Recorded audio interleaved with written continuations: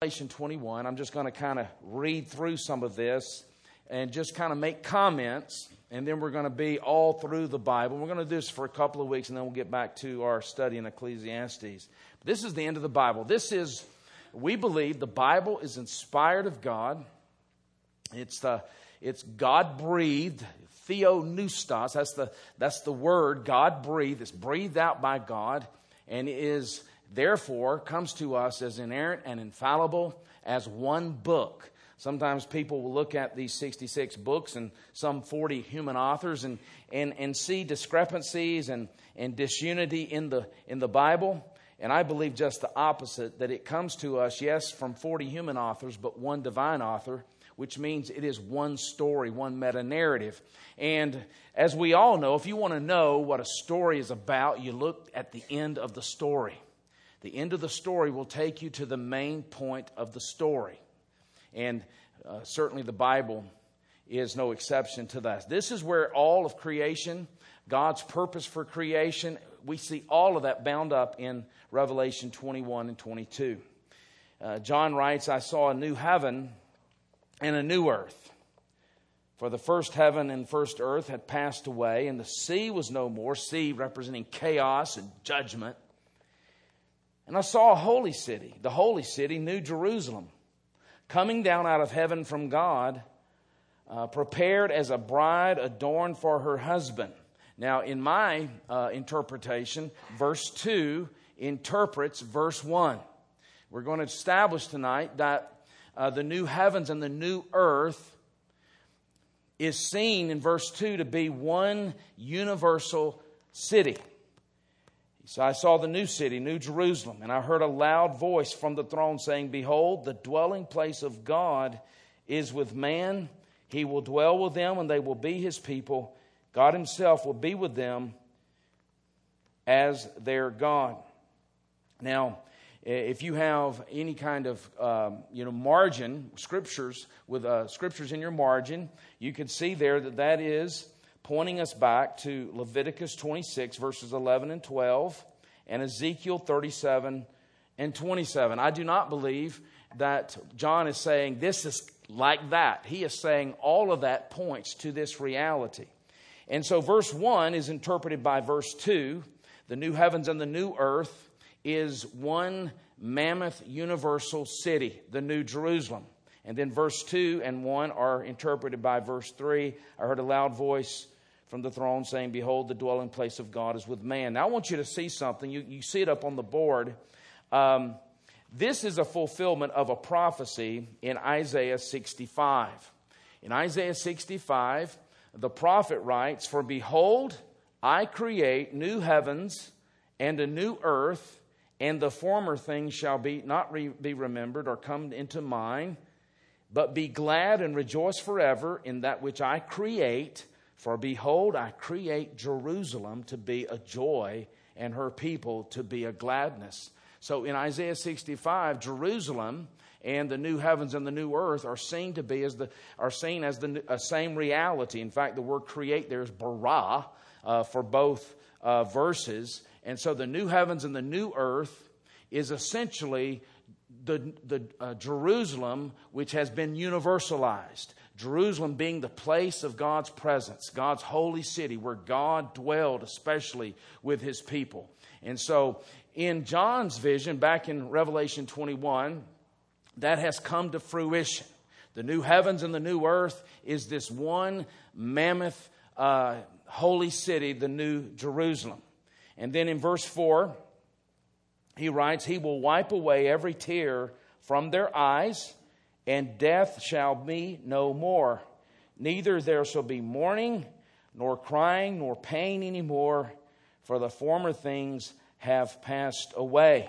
And again, if you have scriptures in your margin, this is a fulfillment of Isaiah 35:10, Isaiah 51 verse 11, and Isaiah 65 verse 19.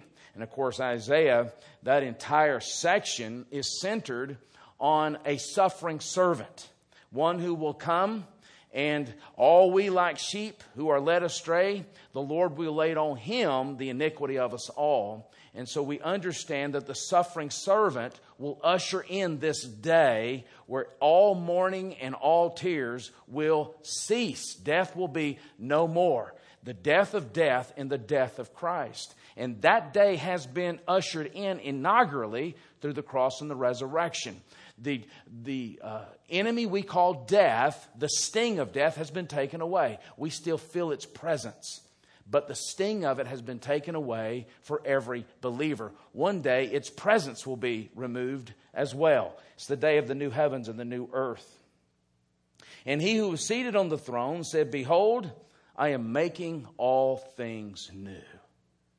He is making all things new, and that event that is consummated in the new heaven and new earth has been inaugurated in the resurrection. Jesus Christ was raised from the grave, and the immortal swallowed up the mortal.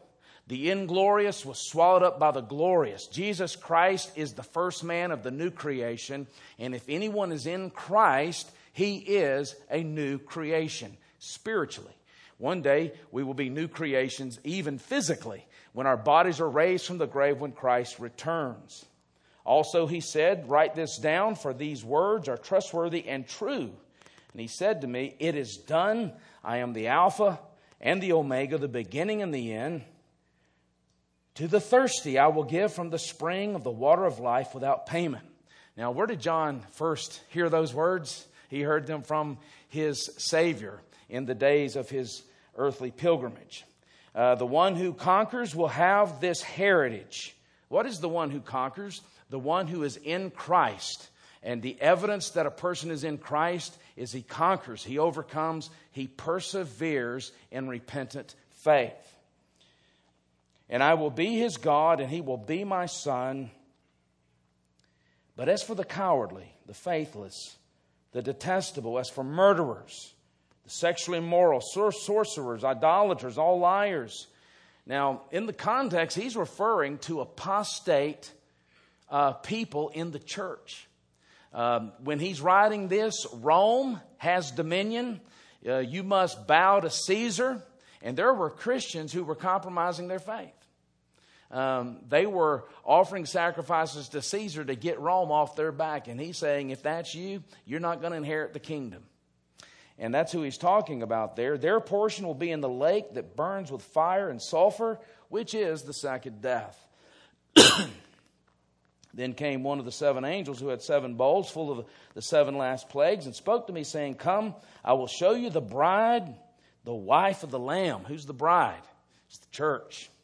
And he carried me away in the Spirit to a great high mountain. Now, that is an allusion to Ezekiel 40, verses 2 and following, where Ezekiel has his vision of this end-time temple, which I believe is fulfilled right here in this new heaven and new earth. "And he showed me the holy city, Jerusalem, coming down out of heaven from God, having the glory of God," which is an allusion to Ezekiel 43, verses 2 and 4. You may see that on the screen.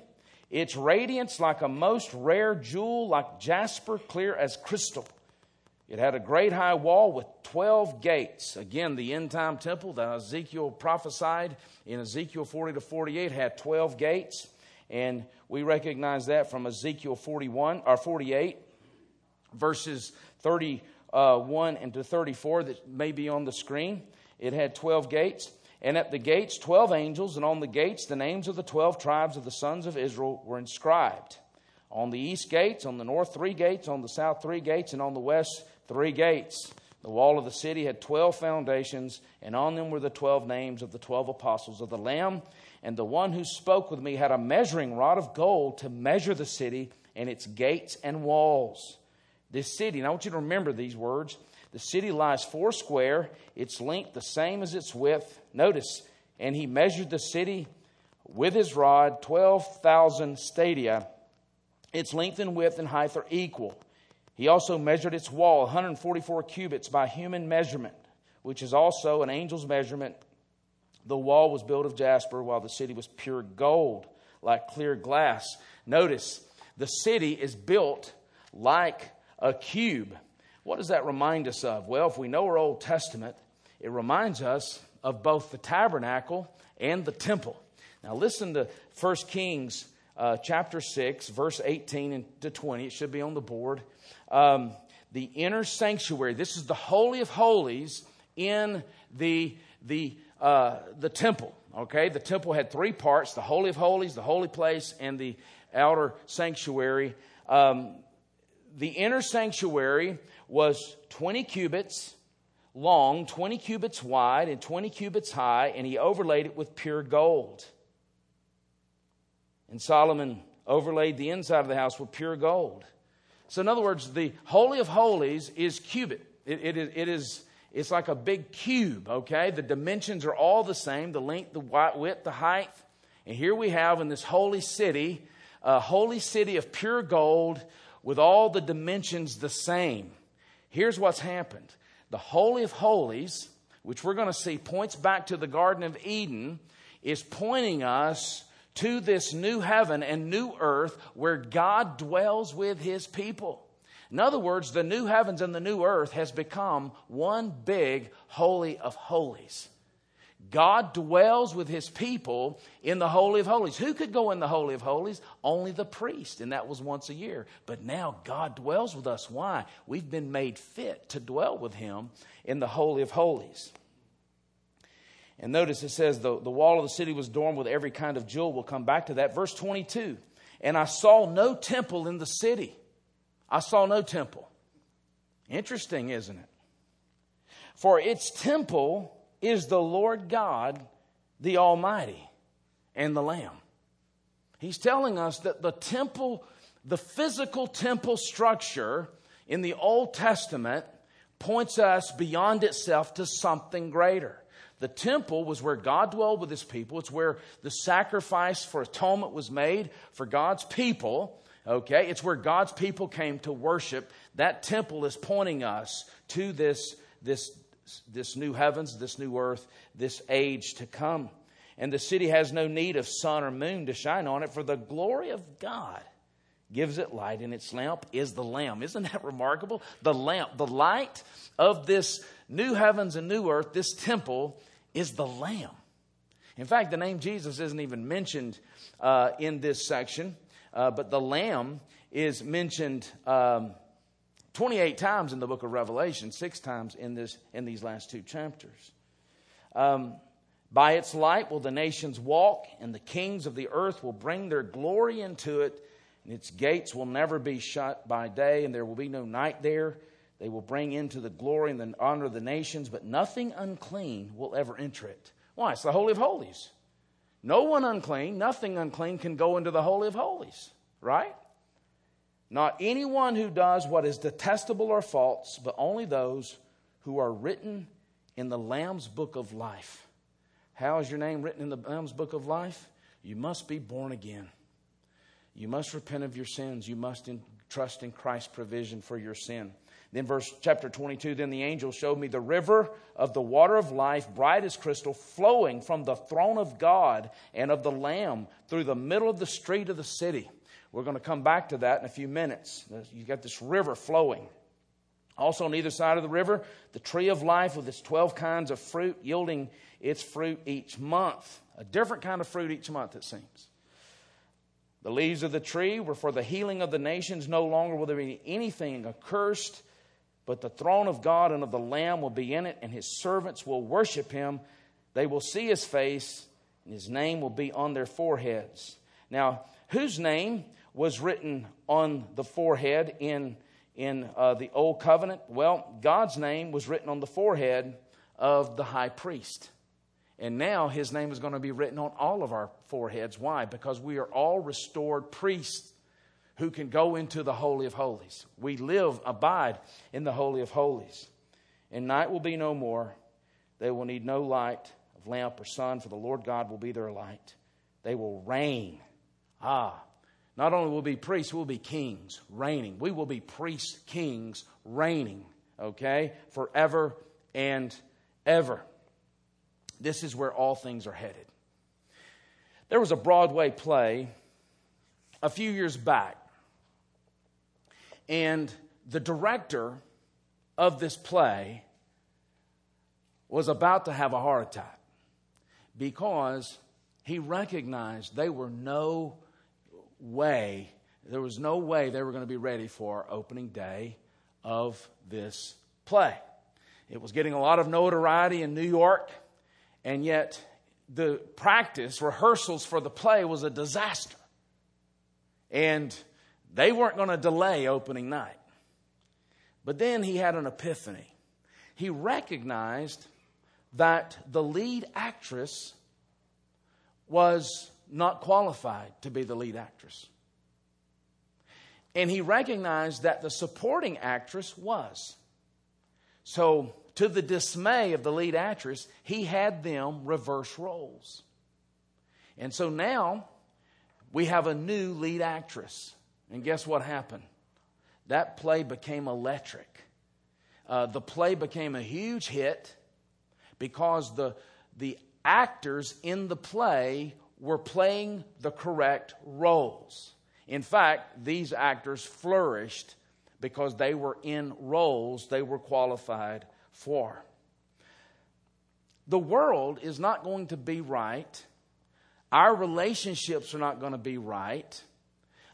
Even our local church is not going to be right until we see that our main problem is that we look at life kind of like a play where we desire to play the lead role. And there's not a single one of us that's qualified for the lead role of this play that we call life. Okay? And until we understand that, our lives will malfunction. In fact, 2 Corinthians 5 says our big problem is we live for ourselves. And upon Christ's resurrection, we now no longer live for ourselves, but we live for Him who gave Himself for us. The fact is, until we realize that Jesus Christ is the only one who can carry out the lead role, okay? Our plays, our lives are not going to function the way God designed them to function. Revelation 21, okay? Revelation 21 to 22 is the account of the new heavens and the new earth. It's the consummation of a story that is centered upon a person, the lead actor, Jesus Christ. That's what the Bible is about. Okay? We have a supporting role. He is the lead actor of this story. Okay? And so what we need to realize as we consider this study tonight is that this story begins in a garden and it ends in a garden. And it's a story that is ultimately carried out and achieved by one man, the man Jesus Christ. We're going to see next week that we do play a supporting role. That's where missions comes in. But tonight what I want us to see is the purpose for which God created the heavens and the earth. Now what I first established tonight was we see the new heavens and the new earth in verse 1, and then we see a city that has garden imagery, but it's shaped like a temple. So it's a garden city that's shaped like a temple. What is going on here? You would think after explaining the new heavens and the earth, he would have given you the description of the new heavens and the new earth, but instead he begins to focus on a city that's garden-like and shaped like a temple. Well, what we're seeing here is that all of these realities in the Old Testament, the Garden of Eden, the temple, the city of Jerusalem, the land of Canaan, all of these realities were shadows, okay? They are teaching tools, preparing us and pointing us to the ultimate reality of the new heavens and the new earth that is centered on God Almighty and the Lamb who carries out His plan. And I want to establish that tonight. So if you would turn with me to Genesis chapter, we'll start in Genesis chapter 3. What we're going to first see is that the Garden of Eden is the first temple. The Garden of Eden is the first temple. Now, what is my point here? My point here is to show that all of these things we see in the Old Testament are pointing us, okay? They're pointing us to something else, something greater. This is where we are headed. This is our destiny.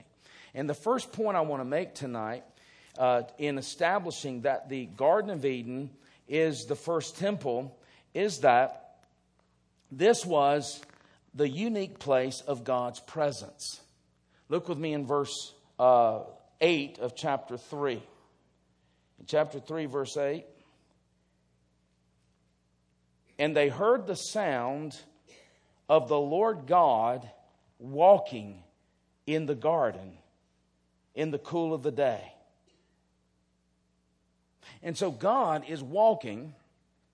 I happen to believe that this is a Christophany. I happen to believe that this is the Son of God who is in the garden with them. I can't prove that, but we know that God is eternally triune. And so this is an early Christophany that's preparing God's people for the incarnation of Jesus Christ. Now, notice that word walking. That same verb is found, now we've already looked at that, in Leviticus 26, verse 12. So look with me in Leviticus. You can actually see it on the board. In Leviticus 26, verse 12, this is referring to God's sanctuary. And it says, I will make my dwelling among you, my soul shall not abhor you, and I will walk among you and will be your God. Now that's referring to the tabernacle. We saw that it's picked up in Revelation 21 as well. It's picked up in Ezekiel chapter 37. And so just as God walked in the garden, He walked in the tabernacle, He walked in the temple, He walks in the new heavens and the new earth. So the Garden of Eden was the unique place of God's presence. We know God is omnipresent. He's everywhere. But He is uniquely what I call covenantally present. His evangelical presence was unique to the Garden of Eden. Now, the second point I want to make is that Adam was the first priest. Adam was the first priest. Now, why is that important? Well, where did the priest abide? Where did the priest work? The priest abided and worked and tended the temple. Okay? Look with me in Genesis 2, verse 15. Again, you may have that on the screen. In Genesis 2, verse 15, Moses writes, the Lord God took the man and He put him in the Garden of Eden to work it and to keep it.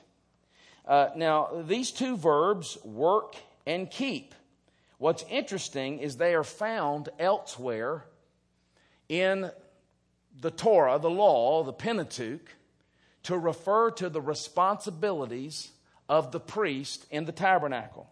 For instance, in Numbers 3, verses 7 and 8.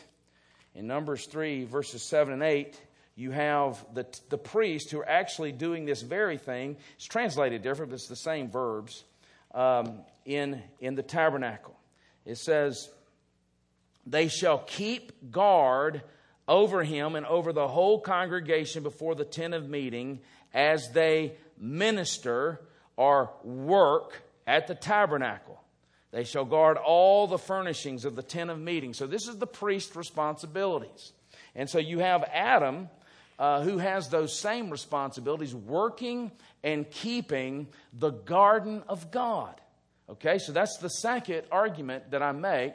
And again, I've been heavily influenced by Greg Beale. This was a chapter in my dissertation, in fact, but Greg Beale, a world-class scholar, has argued this, and others have argued this as well. The third argument for this, that this is the first temple, was that the garden was the place of the guarding cherubim. Look again in Genesis 3, verse 24. Now this is, I think, quite interesting. You know, when Adam and Eve are cast out of the garden, in Genesis 3, verse 24, notice it says, He drove out the man, and at the east of the garden of Eden, He placed the cherubim and a flaming sword that turned every way to guard the way to the tree of life. That word guard is the same word that was used for Adam to guard the garden. Now, Adam has lost his priestly responsibilities because he failed. He didn't cast out the serpent. We'll look at that next week. And now God has placed the cherubim in the garden to guard it. Now that's very interesting, because when you are looking at the tabernacle, for instance, in Exodus chapter 25, we know that the tabernacle was built after their exodus. You see very interesting language there, because the same words are used for the cherubim. Notice in Exodus 25, verse 18, and you shall make 2 cherubims of gold of hammered work, shall you make them on the 2 ends of the mercy seat. Make 1 cherub on the one end and 1 cherub on the other end. Of one piece with the mercy seat shall you make the cherubim.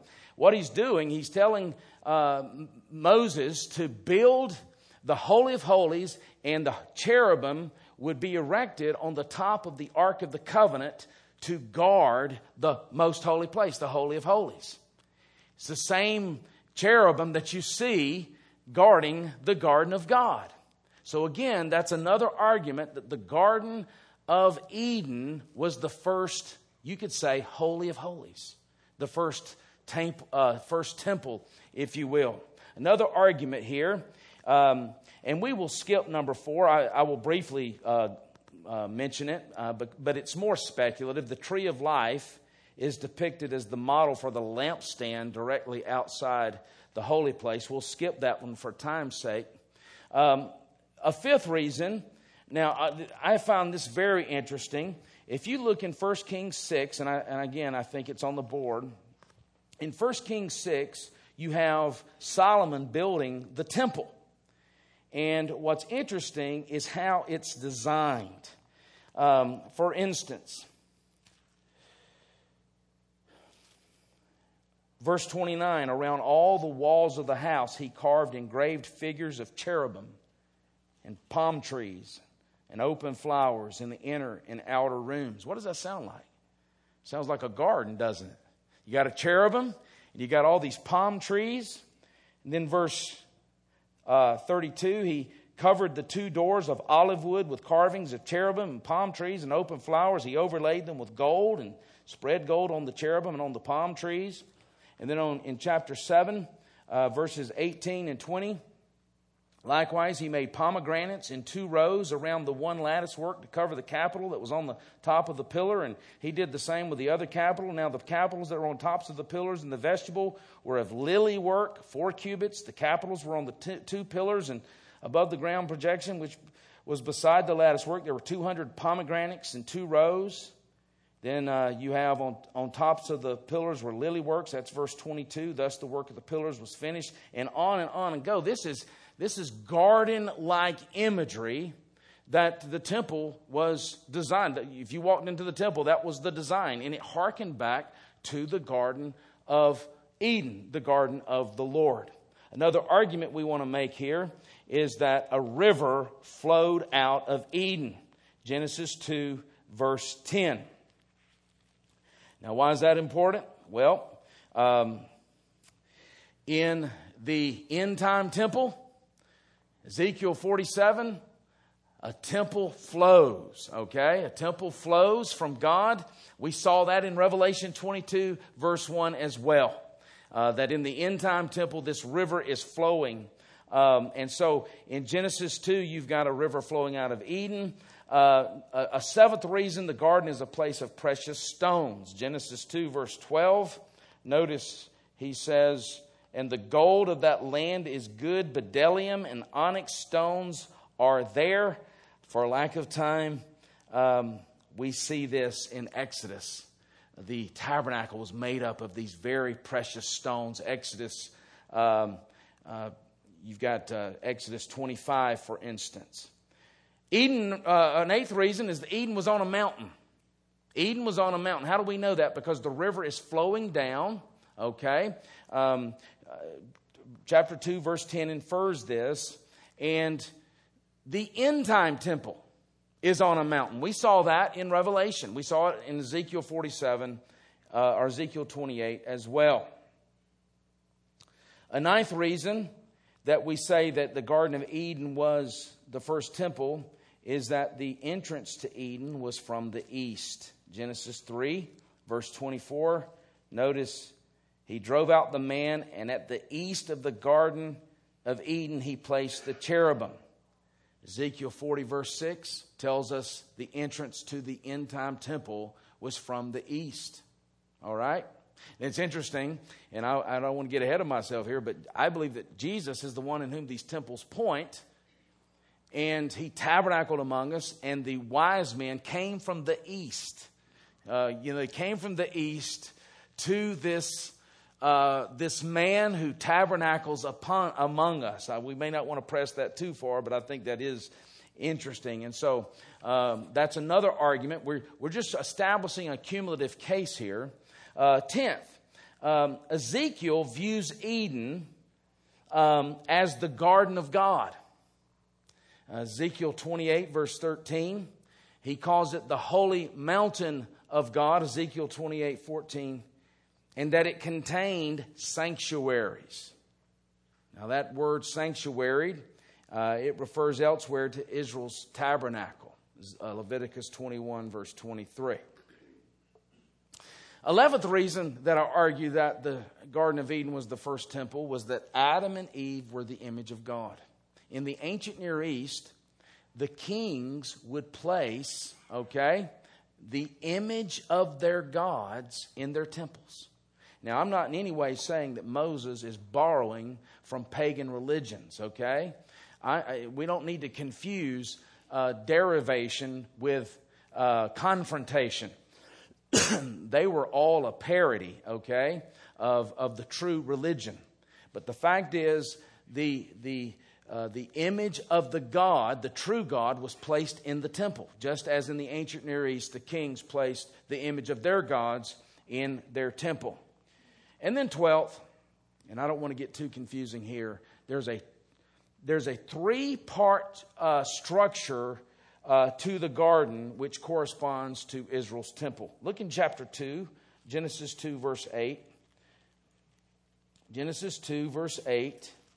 Notice he says, and a lot of people don't realize this, but the garden and Eden, we need to make a distinction there. Notice in verse 8, the Lord God planted a garden in Eden. So Eden is bigger than the garden. So he planted a garden in Eden, in the east, and there he put the man whom he had formed. Verse 10. A river flowed out of Eden to water the garden. And so you can look at it this way. Eden is a larger piece of real estate, and a garden is in Eden. But it's not the same dimensions as Eden. It's a smaller plot within Eden. And so this river flows out of Eden to water the garden. And then, notice in chapter 3, verse 24, when they are cast out of the garden, it says, therefore chapter 3, verse 24, he drove out the man, and at the east of the Garden of Eden, he placed the cherubim. And so, you've got Eden, you have the garden within Eden, and then you have the man and the woman being cast out of Eden. And so it's a 3-part structure. You've got, the rest of the world, you could say. Then you've got Eden, and then you've got the garden. The garden was the Holy of Holies. The garden was where God dwelled with his people, And then you had Eden, then you had the outer part, the rest of creation. You think about the temple. The temple had the Holy of Holies, that's where God dwelled. And it corresponded to the unseen heavenlies where God dwelled. And then you have the holy place, which corresponded to the heavens that we see. It had a light stand in it, a menorah with 7 lamps, which represented the 5 planets that were visible to the naked eye, and the 2 what he called lights, the moon and the sun. And so those 7 lamps likely represented the lights that you could see with the naked eye. So the heavens that you could see, that represented the holy place. And then you had the outer sanctuary, which represented the rest of creation. Okay? What we're going to argue is that God's goal is that the most holy place, the Holy of Holies, is one day going to subsume the rest of the temple and the rest of creation, so that all of creation is one large temple. In fact, Hebrews says that the holy places made with hands are copies of the true things. So we know that the temple was just a copy of that which is true. It pointed us to something beyond itself. And so the Garden of Eden and the Holy of Holies in Israel's temple served as a miniature earthly model. It's kind of like if we were to add on to this sanctuary, you would have an architect who would come in perhaps and give you a model of what it would look like when it's built, okay, when it's ultimately built. The Garden of Eden and the tabernacle and the temple ultimately pointed beyond itself to something greater. When the whole earth would be filled with God's glory, God's saving, God's glory presence. Now, why? And we're going to conclude tonight with my argument for why I say that. Well, we've already seen that the end of the story has God filling the entire planet with His presence, His glory presence. We saw that in Revelation 21. We're also going to see next week that it was God's design that the image of God would fill the earth. He tells Adam and Eve that in Genesis 1. He says, be fruitful, multiply, rule, take dominion, and fill the earth. What were they to fill the earth with? God's glory. They were to multiply image bearers, and they were to fill the earth with God's glory. So we recognize by the very commission given Adam and Eve that it was God's design that the entire world would become one big Garden of Eden, one big Holy of Holies, what John calls the new heavens and the new earth. But I want to argue, as we close, from a few passages in the Old Testament, and then we will end our discussion. I'm going to try to answer any questions you might have if you have them. First of all, notice in Isaiah 54, verses 2 and 3. Here's what the prophet Isaiah says. It should be on the screen. He says, enlarge the place of your tent, and let the curtains of your habitations be stretched out. Do not hold back. Lengthen your cords, strengthen your stakes, for you will spread abroad to the right and to the left, and your offspring will possess the nations and will people the desolate cities. Isn't that interesting? He is telling Israel, who is in exile, that in the day of new heavens and new earth and new creation, when the servant comes, spread abroad, because your offspring is going to possess the nations. That's the fulfillment of the Abrahamic covenant. Through your seed, all the nations will be blessed. We'll see that next week. And so that's a very important prophecy. And then in Jeremiah 3, listen to what he says in verses 16 and 17. He says, again, Jeremiah is prophesying while Israel's in exile. He's talking about the day of the Lord. He says, and when you have multiplied and been fruitful in the land. What does that sound like? That sounds like Genesis 1, be fruitful and multiply. It also sounds like the fulfillment of the promise made to Abraham that your offspring is going to multiply as the stars in the sky. He says, when you have multiplied and been fruitful in the land, in those days, declares the Lord, they shall no more say the ark of the covenant of the Lord. Now, where was the ark of the covenant of the Lord? It was in the most holy place, right? The Holy of Holies.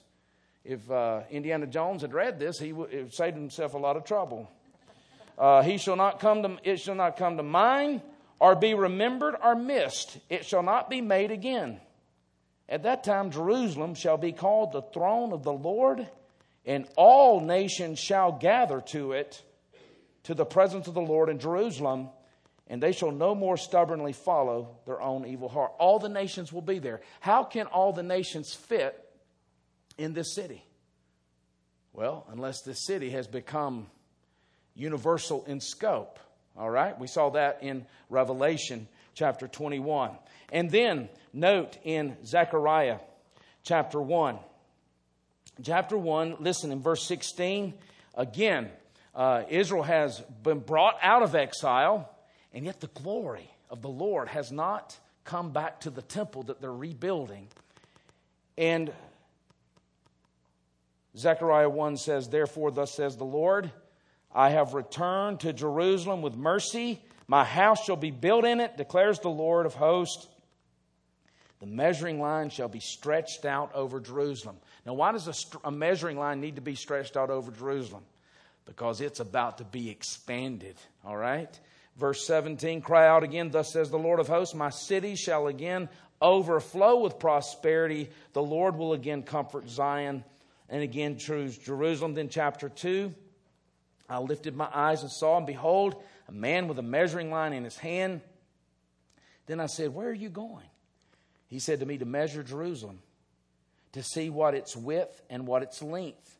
Behold, the angel who talked with me came forward, and another angel came forward to meet me and said to him, run, say to that young man, Jerusalem shall be inhabited as villages without walls because of the multitudes of people and livestock in it." Jerusalem has been expanded, okay? It's a city without walls. It has no boundaries. "And I will be to her a wall of fire." He will be the wall, okay? He will be a wall of fire all around, declares the Lord, "and I will be the glory in her midst. Up, up, flee from the land of the north, declares the Lord, for I have spread you abroad." Notice, "as the four winds of the heavens. Up, escape to Zion, you who dwell with the daughter of Babylon. For thus says the Lord of hosts, after his glory sent me to the nations who plundered you, for he who touches you touches the apple of his eye. Behold, I will shake my hand over them. They shall become plunder for those who serve them. Then you will know that the Lord of hosts has sent me." Verse 11, "And many nations shall join themselves to the Lord in that day, and shall be my people, and I will dwell in your midst." What does that sound like? Revelation 21. "I will dwell in your midst. You shall know that the Lord of hosts has sent me to you, and the Lord will inherit Judah as his portion in the Holy Land, and will again choose Jerusalem." And then you have this wonderful prophecy in Daniel chapter 2. Nebuchadnezzar has this vision. He understands that it's a revelatory vision, and he has Daniel not only tell him what the vision is, but he interprets it. And long story short, verses 34, "As you looked, a stone was cut by no human hand. The temple was built by stones." So it's almost like the origin of a temple. "And it struck the image on the feet of iron and clay and broke them in pieces. Then the iron, the clay, the bronze, the silver, and the gold all together were broken, representing all the kingdoms of the world, and became like the chaff of the summer threshing floors." But notice, the stone that struck the image became a great mountain. Where's the end-time temple? It's on a mountain. It became a great mountain and filled the whole earth. My goodness, this stone that struck all these rival kingdoms has filled the whole earth, has become one great mountain. Verse 44, "And in those days, the kings, the God of heaven, will set up a kingdom that shall never be destroyed, nor shall the kingdoms be left to another people. It shall break in pieces all these kingdoms and bring them to an end, and it shall stand forever." By the way, the book of the Revelation is very dependent on the book of Daniel for its interpretation. And so you have these promises that are made through the prophets, that one day the temple, the Holy of Holies, is going to be expanded beyond all things. I want to close with just a couple of passages. In 1 Kings chapter 8, Solomon builds the temple, all right?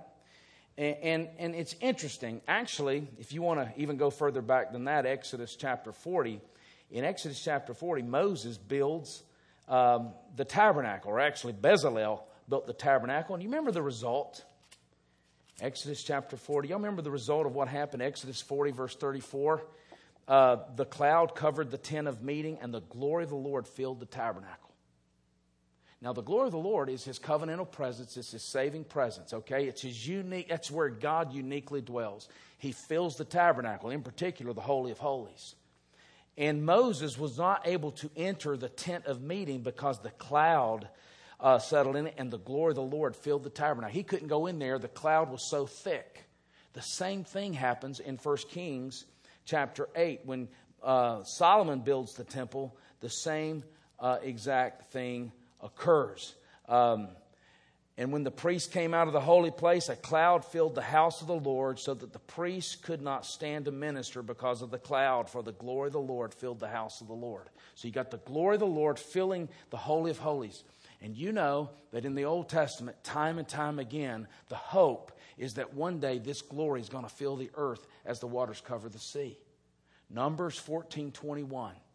Moses says, there's coming a day, surely as I live, as all the earth shall be filled with the glory of the Lord. It's the same word. The glory cloud that filled the Holy of Holies, one day this glory is going to fill the earth, okay? You see it again in Habakkuk 2, verse 14. He uses a little different language, but he says, that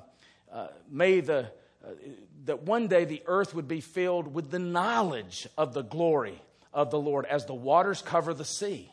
Okay? So you got it from the law, you got it from the prophets, you also have it from the Psalms. Psalm 72. It's one of the remarkable Psalms because it's a psalm focused on the Son of David. And in Psalm 72:19, in a remarkable passage, he says, may your glory fill the earth. Blessed be His glorious name. May the whole earth be filled with His glory. Amen and amen. That is the hope of the Old Testament. The glory cloud that was in the Holy of Holies is one day going to fill the entire planet. Every nook and cranny of this sin broken world is going to be filled with the glory cloud of God. It's going to be one big Holy of Holies, okay? And incidentally, we could preach on that psalm right there because it's going to be affected through the Son of David, whose rule and reign is going to fill the earth as the waters cover the sea. It's a remarkable passage, remarkable chapter, Psalm 72. And so, how is that fulfilled? Well, when you think about that hope, and you think about the fact that Colossians 1, verse 21, Paul writes, Christ in you, the hope of glory. Isn't that interesting? Christ in you, the hope of glory. And then he says the very thing in Romans 5:2, therefore having been justified by faith, we have peace with God through Jesus Christ, through whom we also have access by faith in this hope in which we stand, the hope of the glory of the Lord. That was the hope, the glory of the Lord. What does that mean? That means the hope of the New Testament, the hope of the Old Testament, is that one day God is going to fill the planet with His glory presence. Which means that the hope of the world was that the Holy of Holies is about to go unleashed. What happened when Jesus died on the cross? The veil was rent. The curtain was torn, 30-foot curtain. The Holy of Holies that this veil protected was about to go unleashed. Okay? Now, Jesus says that the temple pointed to Him. He said that in John chapter 2. He says, you tear down this temple, and on the third day, I will raise it up again. They said, now, what do you mean this temple, it took 46 years to build this temple, and you can raise it up in 3 days? And John tells us he was talking about the temple of His body. The temple points us to where God dwells supremely. That's why John would say in John 1:14, the Word became flesh and tabernacled. That's the word we get. That's the verb form of the word tabernacle in the Old Testament. Tabernacle, and we beheld His what? His glory, as of the only begotten of the Father, full of grace and truth. So Jesus makes atonement for sin, which is where was the atonement made in the Old Testament? In the temple. He makes atonement for sin. He ascends to the right hand of the Father. The Spirit comes down, okay, at Pentecost in a manner like a theophany. And the Holy of Holies is going unleashed on a people who are united to Jesus, the true temple. And do you know what the Bible describes us who are united to Jesus? The temple. The temple. 1 Corinthians 3:16, 1 Corinthians 6:19, 2 Corinthians 6 verse 16, and Ephesians chapter 2. We're going to look at that one next week. And here's what's happening. And this will be continued next week. As the temple, that is, those in Christ, the true temple, the church, the temple. By the way, you know what the word temple means? It's the word naos in Greek. The naos in the Old Testament is the Holy of Holies. We are the Holy of Holies. As the Holy of Holies grows, as the temple grows, God's purposes for creation is fulfilled. Now, how does the temple grow? How are the boundaries of the temple extended? The Great Commission. That's why we do missions. That's why we sacrificially give to Lottie Moon. And we're going to look at that next week. Let's pray. Lord God,